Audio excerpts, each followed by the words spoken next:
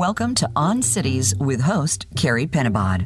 Over the next hour, you'll learn from Carrie and her guests how the design of the built environment shapes the quality of our lives. Now, here is Carrie. Welcome to On Cities. My name is Carrie Penabod, and this show is dedicated to the design of our cities. Cities are amongst the greatest of human endeavors. They are the backdrop for our lives and the legacy that we leave for future generations to inhabit. I've come to understand that the quality of our daily lives, our health, the health of our planet, our sense of connection, and even our happiness is directly influenced by the design of our built environment. And yet we seldom discuss what makes great cities and how can we work together to design a better world. On today's episode, I will be speaking with neuroscientist Colin Ellard, whose work is at the intersection of psychology, architecture, and urban design. Through his research, Ellard reveals how our surroundings directly impact our psychological well-being, offering a unique perspective on how we can create more harmonious and engaging environments for our communities. I believe he will also shed light on the profound connections between our brains and the spaces that we inhabit. But before beginning the conversation, I would like to tell you a little bit more about my guest. Colin Ellard is a cognitive neuroscientist at the University of Waterloo in Canada and director of its Urban Realities Laboratory, where he works at the intersection of urban design and experimental psychology. He also partners with architects, museums, and other NGOs on projects to enrich public debate about the built environment.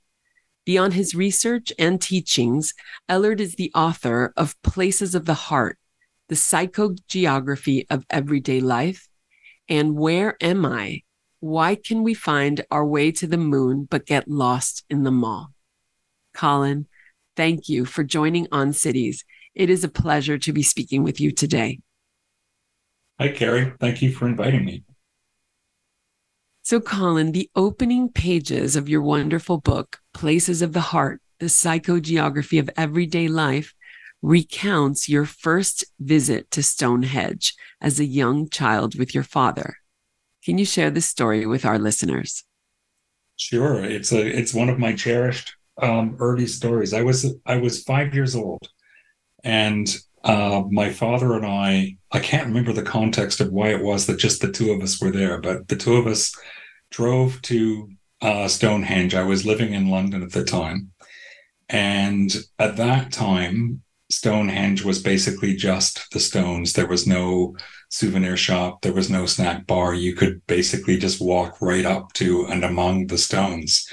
And I remember standing in front of these structures, holding my dad's hand, having what I would now describe as a feeling of awe, just having a mixture of just being completely bowled over and impressed with a tinge of fear, almost as if, I was worried that the people who built the structure were going to come back and catch us somehow, invading their space.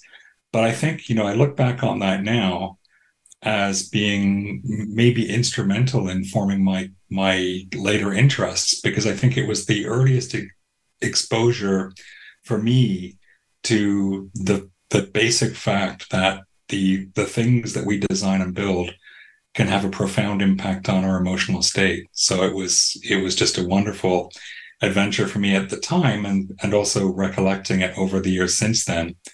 And recently I had a chance to take my young son, to Stonehenge. I was really avid to share that same experience with him, and to see the same sort of delight and awe on his face. And that happened. So it was a great way for me of kind of closing that circle in the family. And did it, what kind of emotions did it stir the second time? Obviously, you were with your young son, but I'm curious, did you still approach it with the same sense of awe? I did, but mostly, I mean, the surroundings at that time, now are very different. It's much more controlled. You can't really go very close to the structure. There's a prescribed trail that you walk around. So for me, most of the emotion came from seeing my son have that experience for the first time, which, I think there's a lesson there as well, that there's something special about the shared experience of places like that adds a whole different layer of experience and interest. Yeah. Well, you speak about places of awe in your book, and I think we're going to touch upon that a little bit later in the conversation. But thank you for sharing that beautiful story. You argue that one of the defining characteristics of humanity is the desire to build in order to change our perceptions of the world, influencing our own thoughts and feelings through this means. And you illustrate this through the story of the building of Göbekli Tepe. Tell us about this fascinating structure and what you feel it reveals about our humanity. Sure. I have had a long-standing interest in Göbekli Tepe, and I actually have a colleague, and we have kind of a pact between us that if we ever find a way to visit the site together, we will. I've not actually seen it. I've only seen pictures and read stories and spoken to some of the people involved in excavating the site. My interest in Göbekli Tepe comes from, in part, its age. So it's 10 to 12,000 years old, which means that it predates cities. It predates all kinds of things that we often think of as being prosaically, I think, as being kind of the building blocks of where cities came from, that we settled to be involved in agriculture. And as part of that process of sedimentation, we needed to build an infrastructure to live, basically, to live as an organized group. But when you look at the earliest structures like Göbekli, and you see that all of that happened before cities, and you also recognize that these structures, I mean, to describe them a little bit, they're massive stelae or columns that are engraved, carved with all kinds of wonderful, sometimes real and sometimes imaginary creatures. And it's very clear that to build something like that, a lot of people would have had to have come together at the site. More people, in all great likelihood, than would have been living together at that time. So to me, what it means is that early in our history, there was a time when we felt it was important enough to build things, not to organize society, not to store our stuff, but rather to have some other kind of function. We know that nobody lived there, for example. So the speculation is that these sites are perhaps locations of healing. Maybe sick people went to recover there. I've always had this kind of pet idea that it may have been designed and built in part to at a time when we were beginning to try to come to terms with our mortality, and to assuage that kind of existential fear, that realizing that we don't go on forever, making connections with things that are more eternal. I don't know, and I don't think anybody really knows why it's there.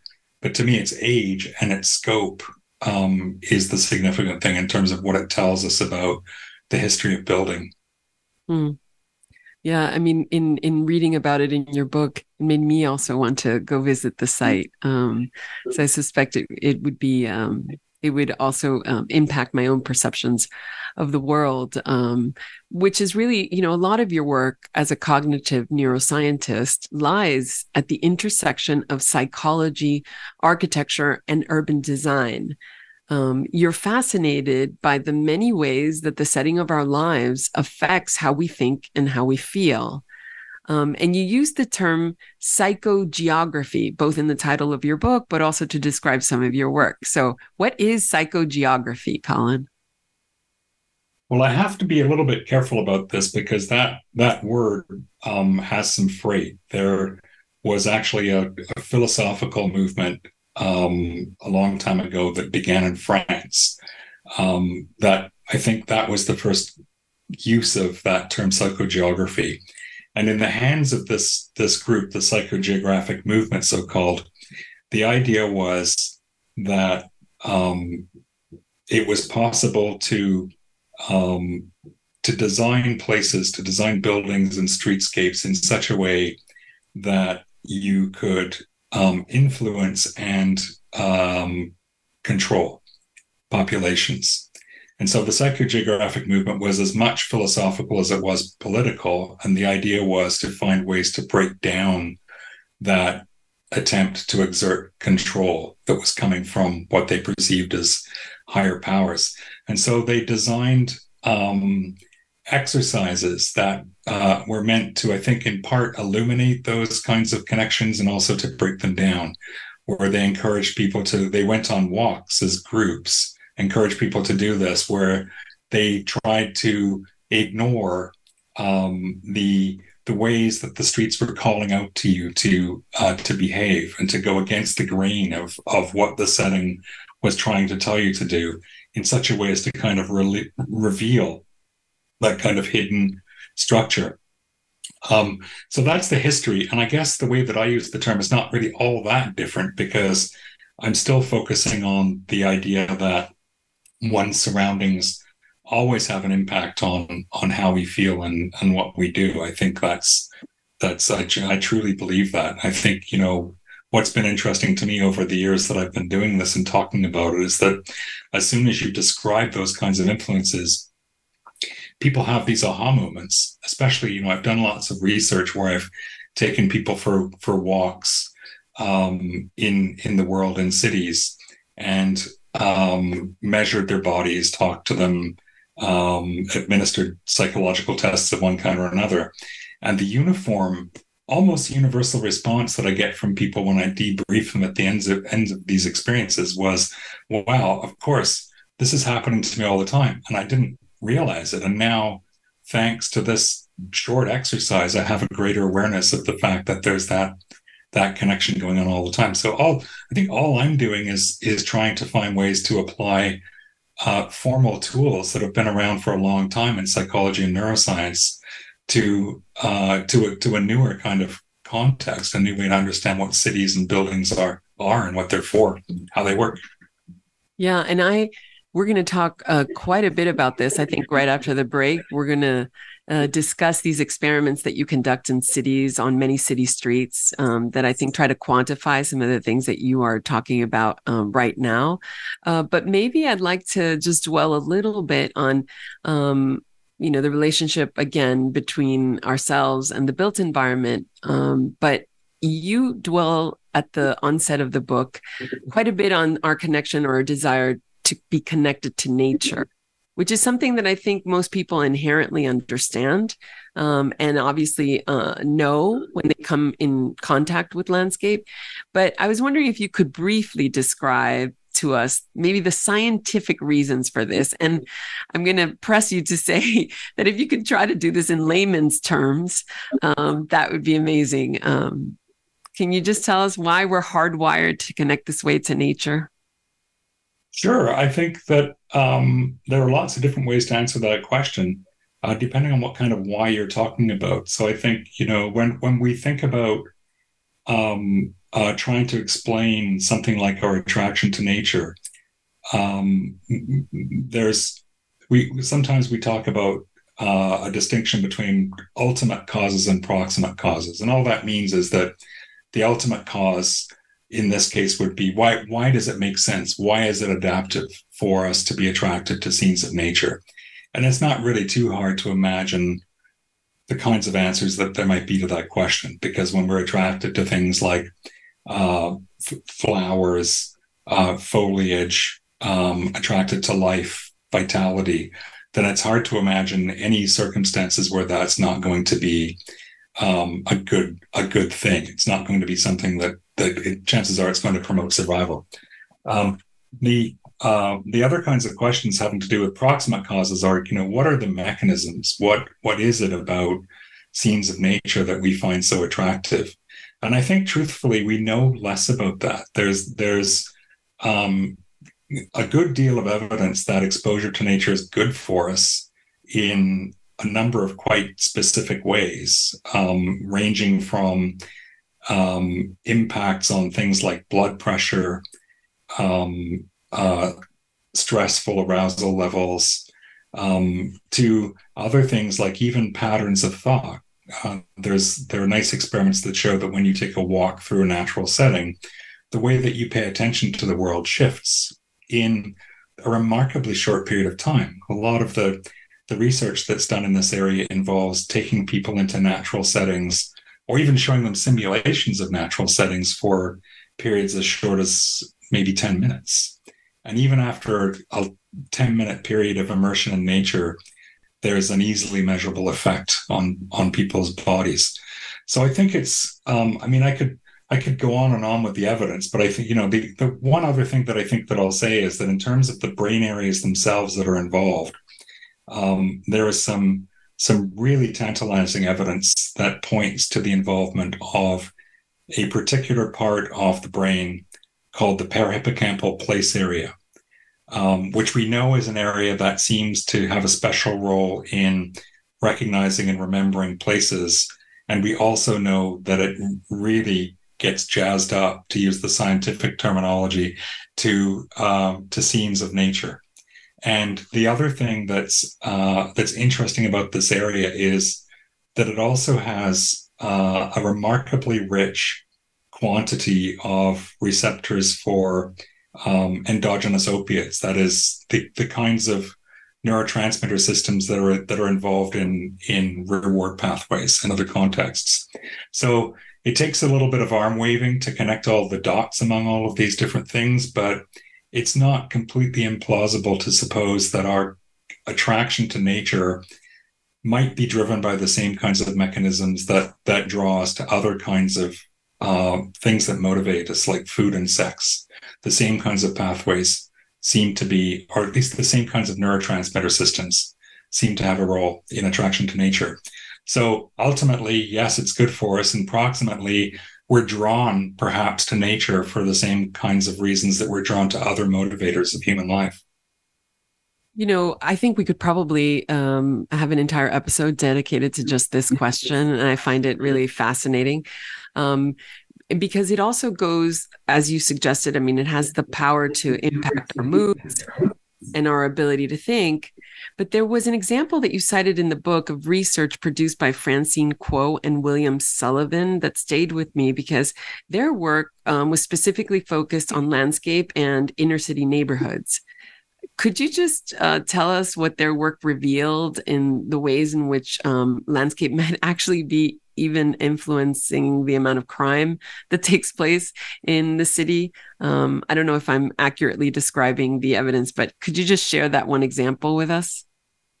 Sure. Yeah, I think that the early pioneering work of Kuo and Sullivan was conducted, as I remember it, in experiments in which they compared observations in small common areas in medium density housing, some of which had, they were quite similar, except that some of them had good landscape architecture and others were kind of bleak, entirely concrete.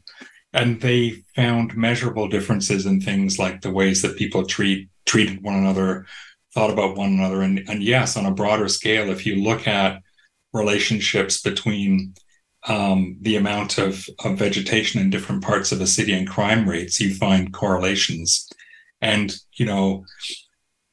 this is a little bit of a tangent, but when people make these findings, there's often this obvious counterargument that's raised, which we all know, and that is that the more affluent areas of a city tend to be the ones that have better landscape architecture.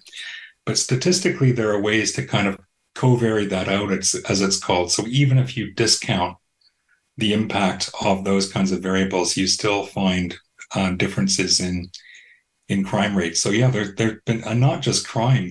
There's a really interesting study that was conducted. The site was the city of Toronto, and the experiment consisted of mapping tree cover for the city and then correlating that with a series of health variables. And the main finding was that there was a relationship between how much tree cover there was in a neighborhood and the incidence of things like cardiac disease, metabolic disorders like diabetes, and even, more qualitatively, just asking people questions about how healthy they thought they were. It turns out one of the best ways to find out how healthy you are, maybe this is not surprising, is to simply ask. And most people have a pretty good sense of their own state of health. And so all of these things were strongly correlated with tree cover. So at every level, from, the way that we think and feel about ourselves to the way that we think and feel about other people, even to physical health variables, there is this impact, this evidence for a profound impact of nature. One of the very first studies that was done in this area involved measurements of pain and recovery in a small group of hospital patients, some of whom had a view of nature from the window of their room and others of whom didn't. And again, there was a measurable difference in terms of the amount of pain relief that those two samples of patients needed to how quickly they were discharged from the hospital. So nature is huge, and as we all know, I think things are changing now, but I think for the longest time we've just basically considered landscape architecture in cities to be nothing more than maybe an aesthetic, just an aesthetic add-on. That sure, it's nice to have things look pretty, but more important is the water and electricity and garbage removal and everything else. But it turns out that it's much more fundamental than that. If people don't have exposure to that in cities, then they cannot thrive. Well, that is music to my ears. And oftentimes I think the scientists can quantify what, let's say, the architects or sometimes the artists have a difficult time quantifying, within aesthetic disciplines. But I hear in your answer that urban design could be much more than the design of course, beautiful, meaningful spaces and places, but could maybe even be a matter of public health. So maybe more of us should be working together to advocate for the kinds of spaces that you're describing, because I do think that they have the power to impact people's lives. And I think you, through your work, has shown some evidence of that, at least some scientific or quantifiable evidence.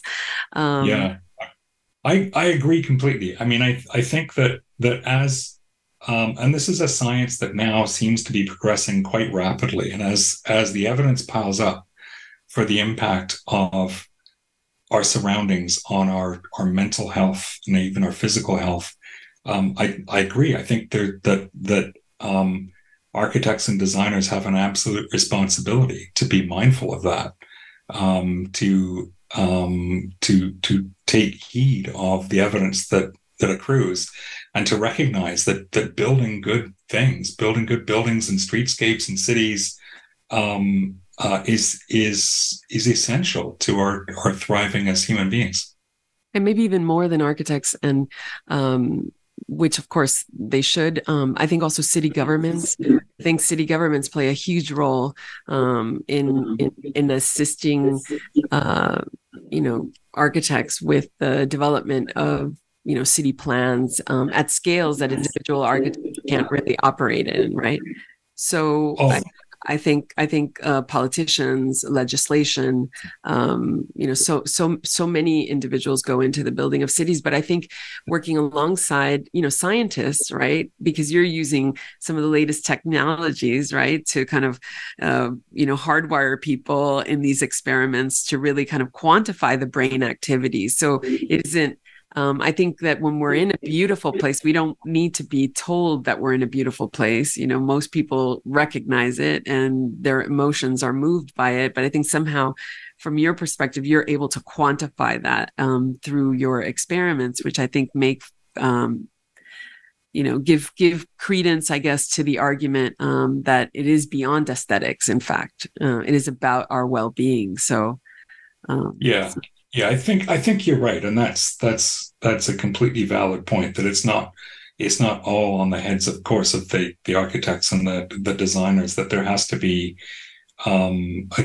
awareness at government levels to influence policy, and also developers. I mean, that's another thing, is that sadly or not, at the end of the day, to make things happen, there has to be demonstrations that there's an influence on the bottom line. So in public health terms, that's not a hard argument to make. For developers, I think the argument to be made is that if you're designing or funding the design of properties that are more psychologically sustainable, then in the end, you're building properties that are going to have more valuable assets. So, for example, if you're designing a residence or an office building where the people who work or live there are going to be healthier, then the argument is that that's going to be worth more. Yeah, it's sad that it often has to come down to dollars and cents, but I mean, sad or not, that's the way things often get done, right? So yeah, well, it's, I guess, an ability to quantify things that are not always quantified, I think is a really good point. And maybe this would be a good time to take a quick break. But when we return, we're going to continue our conversation with Colin Ellard and his work with the Urban Realities Lab at the University of Waterloo. We're going to talk about the experiments he's conducting in cities and the evidence that he can share with us about the ways in which we shape our cities and how they influence the quality of our lives and, by extension, our well-being. So do not miss the second half of this conversation. We'll be right back.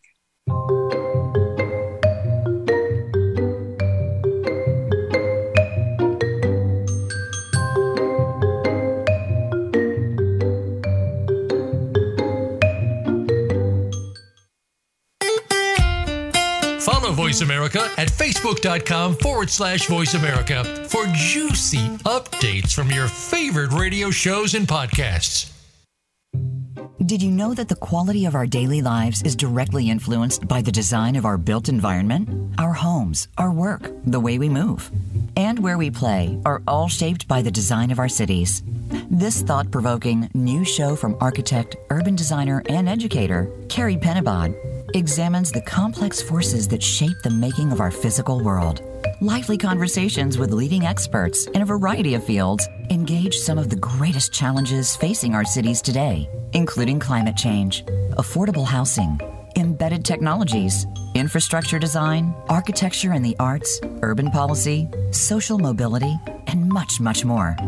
Tune in every Friday at 11 a.m. Eastern Time, 8 a.m. Pacific Time, so that together we can design a better world.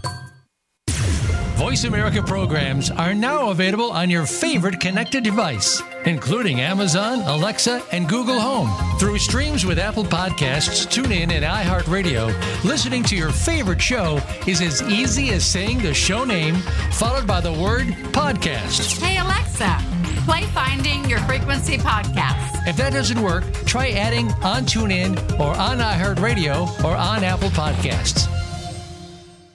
Have you become a member yet? Sign up now to become a member of Voice America. It's always free and easy. Plus, you get to take advantage of some great member benefits. Get unlimited access to millions of hours of on-demand content across all of our channels. Keep track of your favorite episodes, shows, and hosts in your own customizable library. Find out what shows you might be interested in based on your favorites. Plus, you get insider access with our newsletter. Membership gives you more. Sign up at voiceamerica.com and click register at the top right.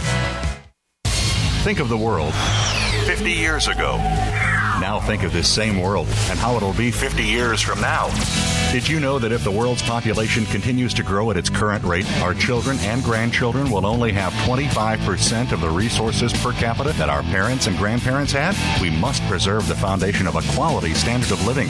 That foundation starts with Go Green Radio. Join your host, Jill Buck, for Go Green Radio every Friday at noon Eastern, 9 a.m. Pacific on Voice America. Voice America Network proudly presents The Catherine Zox Show for women, men, children, and families. Catherine magically combines her compassion, experience, and talent to bring listeners a show that's upbeat, informative, and yes, a little sassy. Tune in every Wednesday at 7 a.m. Pacific Time, 10 a.m. Eastern to The Catherine Zox Show on the Voice America channel.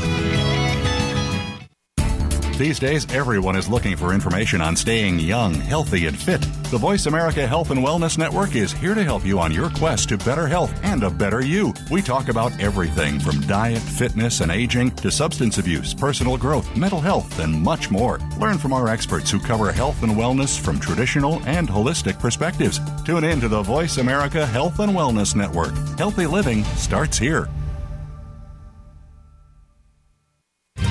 Tune in to the Voice America Variety channel on the Voice America Talk Radio Network. Voice America Variety broadcasts a diverse array of topics, reaching a global community. Our experts come from all walks of life, and the topics they discuss are everything from current events, arts and entertainment, leadership, parenting, relationships, self-improvement, career advice, and a variety of other topics. Check us out today. You're sure to find something of interest. Voice America Variety. Talk on today's hot topics.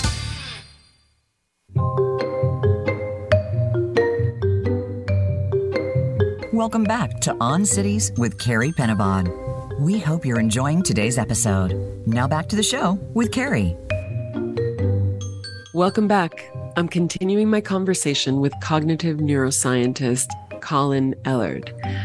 Just before the break, we were beginning to discuss the relationships between the built environment and its influences on our psychological well-being. But now I'd like to turn more specifically to the work that you've been doing through your Urban Realities Lab at the University of Waterloo, where you lead experiments that measure people's psychological responses to the built environment. And Colin, as I understand it, much of this work takes place along city streets. So tell us, how do these experiments work? And what lessons have you learned that you think can influence the ways in which we design our cities? The field experiments that we do are in many ways they're remarkably simple. I mean, we find a way of recruiting samples of ordinary people by various means, most often in conjunction with some kind of exhibition at a museum, perhaps, or some kind of an event. So we did this. The beginnings of this was that we had an ongoing relationship with something that ran beginning, I think, in 2011, called the BMW Guggenheim Laboratory, which was a wonderful traveling urbanist show where we set up in different cities and did all kinds of, had films and lectures and discussions and experiments. And so we basically just gathered groups of people together. We would try to develop a route that we thought held a number of interesting contrasts of one kind or another. One of which we've already talked about, which was the presence of like good landscape architecture or not.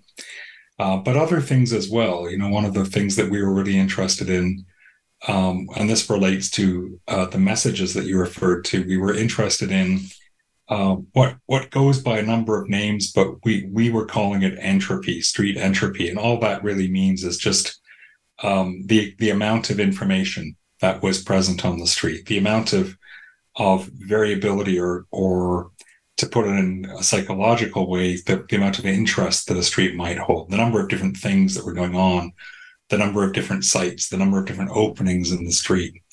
So we'd set up a route. We tried to, as much as we could, and we still do this, wire people up, which sounds a little bit sinister, but all I mean is that there are some really useful and not at all invasive sensors that you can attach to people's bodies. In most cases, not much more than something like a Fitbit, but not a Fitbit, but a design of a device that can be worn on the wrist or the hand that can tell us things about people's heart rate. We use a measure called skin conductance, which just really relates to the state of your sweat glands, because we know that your level of physiological arousal has consequences for sweat glands. We measure one, we can tell things about the other. And we also have developed some software that just runs on smartphones that people carry in their hands, and they're triggered to answer questions about their surroundings at prescribed times during the walk.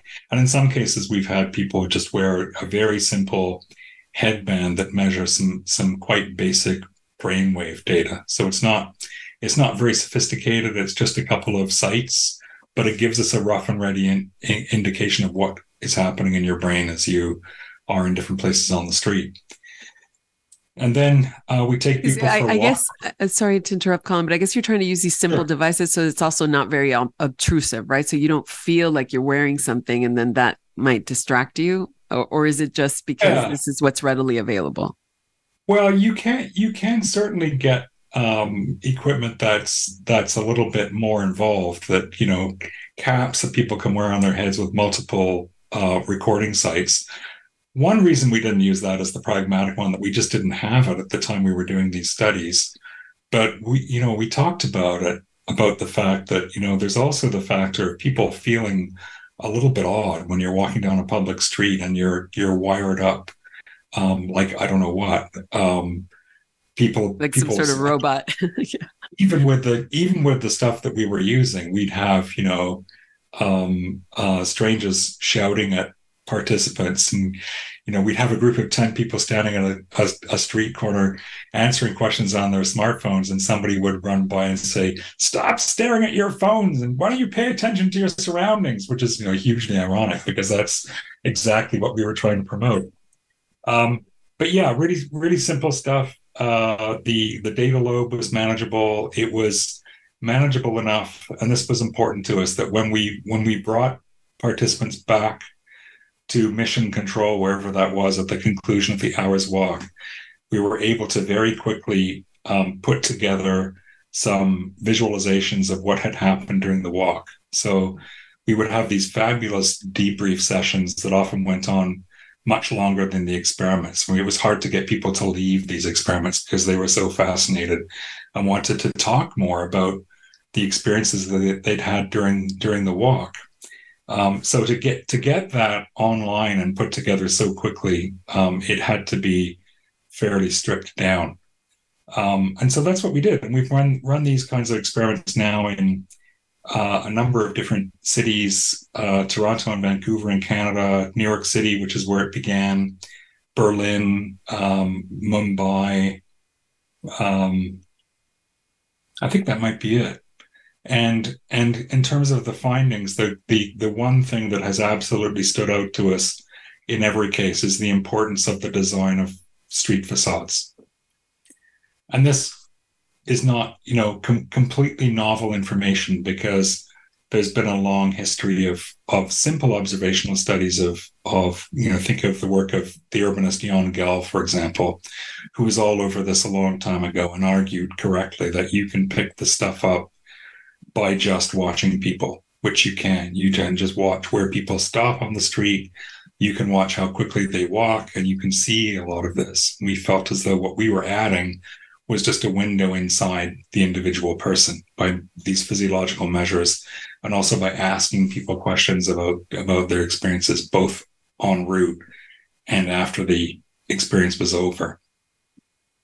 Yeah, but I think it's a very important observation. You know, sometimes the simplest observations are in fact the most profound, right? So I think what you said is in the book, at least, is, you know, these active street fronts, which are oftentimes have shops or, you know, restaurants, or they might have displays. They encourage us to continue to walk. They make us interested in stopping, and they make us interested in, you know, speaking with people, watching people, as opposed to what happens to us when we have to walk across very long stretches of blank walls in the city, right? Which happens with maybe certain building types. You know, I'm thinking about Miami, but, you know, large, big box retails, or, you know, a number of like sports facilities or convention halls, which have just enormous lengths of blank walls, which actually do not have to be that way. They can be wrapped in a liner of retail, for instance. And so I think while it's a seemingly straightforward and simple observation, I think what it does is it offers, again, it quantifies what we as architects, many architects know, but I think you're able to quantify through, you know, data, like the data that you just described. So I think I agree. I think that it's critical to do that, and especially in a world where, you know, you just gave lots of examples where we're seeing those same kinds of mistakes being made over and over again. And again, just as you said, it's not necessarily very elaborate or hugely expensive to fix those things, to build differently. And so, yeah, I think you're right that you can't emphasize that simple message too many times. Clearly, if it still hasn't had enough impact, then there's still a way to go. So really I guess at the heart of your studies lies the interest in man's relationship or woman's relationship or humanity's relationship to place. So how would you say that place differs from simply space? Oh, well, I think, what an interesting question. I think that place has everything to do with the psychological responses that we might make to our surroundings, which can be tangential to, or maybe even divorced from space. When I think of space, I think of it as being more of, physicality, more a mathematical set of coordinates on which a framework that we put things on.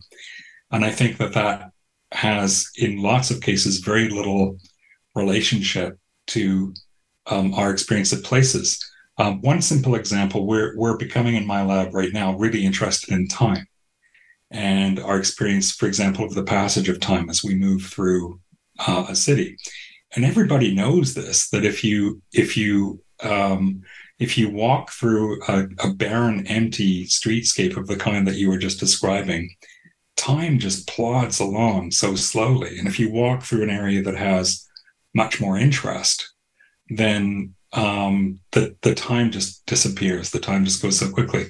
So in terms of physics and space and time, that has nothing to do with the physics. It has to do with the experience of place. So I think that's the key difference. I love that reading of it. I've asked that question to a couple of people and they've given me a kind of slightly different response, but I love that take on it. Because in your book, actually, you talk about certain types of places, right? And I was wondering if in maybe a sentence or two, you could describe, let's say, places of anxiety. You speak about places of anxiety. You speak about places of awe. We also speak about places of lust. So can you share with our listeners, maybe in a few sentences, what you mean by this?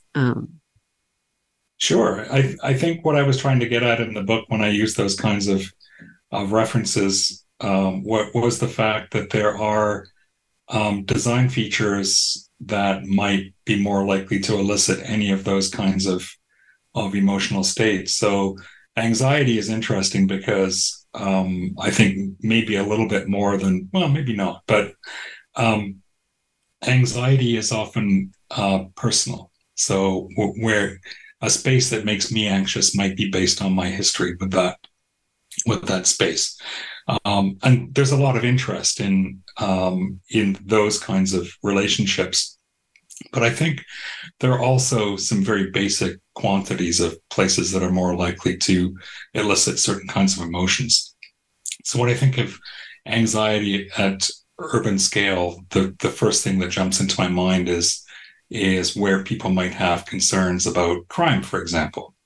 And there's a fairly reliable and not all that obscure relationship between the design of street-scaled spaces and anxiety, fear of crime, basically. And it has to do with obvious things like lighting, access to escape routes, opportunities for no-goodniks to be hiding to pounce on you. So when you're walking through one of these settings, say walking down a narrow street, a narrow, poorly lit street late at night, then of course you're very likely to feel some anxiety, and it has to do with the setting as much as it has to do with your personal experience. As far as places of awe, I can identify my first dramatic experience with a place that elicited awe, which was my first visit to St. Peter's Basilica in Italy. And I remember as if it was yesterday, that feeling of walking into that just huge vaulted chamber of space and being overwhelmed both by its size and by its content, just, dripping with ornate and beautiful pieces of art. that I'd heard about and seen images of, and suddenly here I was surrounded by all of this stuff. And since that experience, we've actually done some research in my lab looking at the different ways in which different kinds of architectural settings can elicit feelings of awe. And those two things, it turns out, are two of the hallmarks of architectural settings, or any kind of setting, built or otherwise, that elicits those feelings. One is grandness, and just sheer dimensionality, just hugeness of a space. And the other has more to do with your impressions of, let's just call it the human effort that might have been involved in creating that space. So when I'm in the Basilica or a space like that, then I'm overwhelmed both by its size and also by the clear evidence that a lot of people spent a lot of time making this place look as beautiful as it did. As far as places of lust, I think I used the word lust in the book just to, kind of, because who wouldn't go to the chapter entitled Places of Lust first, right? We're all but what I was trying to get at, I mean, there are some interesting examples of people having lustful relationships with spaces. There are the odd stories. For example, there's the woman who married the Eiffel Tower. And there are a few cases of people who, and I think maybe the Berlin Wall was another case where somebody actually had a ceremony to be, quote unquote, legally married to this structure. That's kind of odd. But what I was referring to more was the fact that, of course, we can develop affections for spaces. And to some extent, that can be something that's designed in, I think. For example, we know that people are attracted to curvature. So if you have a space that has nice, graceful curves, it's more likely to be attractive to people.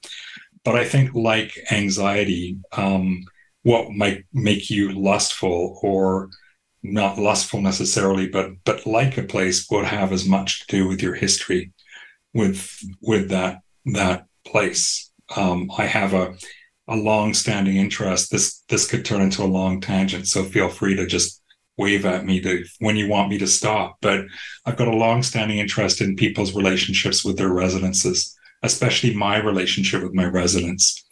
And to keep the story as short as I can, the house that I'm living in now, which is the longest that I've ever lived in a house, as an academic, I've moved a lot. I've lived in 19 different homes in my life. Here's where I've been the longest. And when I was lucky enough to be able to buy this house, I walked in, and after basically a minute, I told the realtor, I said, this is the house that I need to buy, whatever it takes. And I did. And then sometime not that long after that, I call it a pilgrimage, a succession of visits through all of the houses that I've ever lived in, beginning with my first two homes, which were in London. And there I discovered that the home that I lived in from the age of 2 to 7 has basically the same layout as my current home. Even there were renovations to that house, there are renovations to this house, and even the renovations were similar. So the epiphany for me was that probably the reason why I stepped in and said, this is my place, I need to buy it, was the resonance with that early and very happy home of mine in England.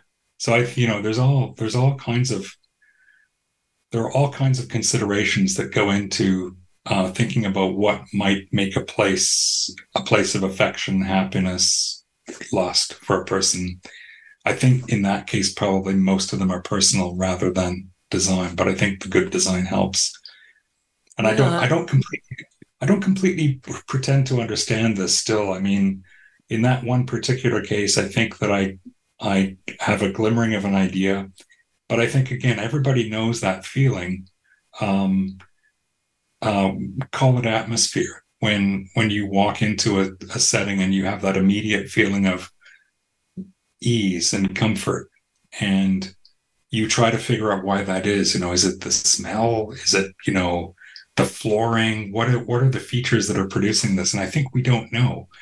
I know that there are people now in my field who are working hard to, and we've done a bit of this work too, to try to understand what architectural atmosphere is, where it comes from, and how it works. But it's a thorny, hard problem. Well, you said so much in that answer, and it just makes me think about one of the oldest texts that we have on the study of, or the writing about cities and architectures by Vitruvius. And in there, he writes about these three maxims, right? He talks about utility, commodity, but then he ends in the word delight. And I think what you're talking about goes beyond just meeting the technical requirements of, let's say, buildings or cities, or getting people to move around from one place to another. I think you're talking about that third category, about delight, the care taken to design something, the beauty in which it's detailed, or the emotion in which it stirs. And maybe we need more of this. We need to discuss more of this. I think certainly in schools of architecture, because maybe if we loved our buildings more, we would care for them more. And if we loved our cities more, we would do a better job being stewards for the next generation. So I think what you have to say is, I think, particularly important, and it, can go back to the beginnings of the writings on architecture. So thank you for that. So we're coming to the end of the episode, Colin, and I ask all my guests the sort of same question, which is, what is your favorite city and why? So Colin, I'm curious to hear your answer to this question. I knew something like this was coming, and it's always a question that makes me cringe a little bit, but thank you for not asking me which city I dislike the most, because sometimes I get that too. And that's a hard one to be diplomatic about. The problem with answering a question like that is that I think in almost every city that I visited or lived in, there are things that I like. So it's less about a city in its entirety and more about regions of a city, I suppose, is one way to cop out of an answer. But the honest answer I would have to say is that my favorite city is London. And again, it's that interesting mix for me of the personal and the professional. I adore some, not all, but I adore some of the architecture of London. It's a fascinating, dynamic, richly complicated city, but it's also the city of my origins. So I have, for the longest time as an immigrant to Canada, I felt as though I didn't have a home. And when I went back to the UK for the first time as an adult, I thought, of course I do, it's here. So my favorite city. Yeah, well, I think that's an answer that has resonated with many, and I've enjoyed hearing your perspective on things. Thank you, Colin, so much for your work as an author or a scientist and an educator, and for revealing the critical connections between our psychological well-being and the design of the spaces and the cities that we inhabit. Next week, I'm going to be joined by James Kunstler, an American writer and social critic. He has spent his career writing about the energy crisis and his views on the many converging catastrophes of our age. Do not miss what is sure to be a provocative conversation, and listen to all previous episodes on Apple iTunes, Spotify, or wherever you get your podcast. Thank you again, Colin. It was a real pleasure. My pleasure. Thank you.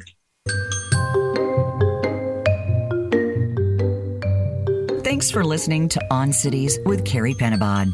We hope today's episode has given you some insight into how the design of the built environment shapes the quality of our lives. Please join us again next week.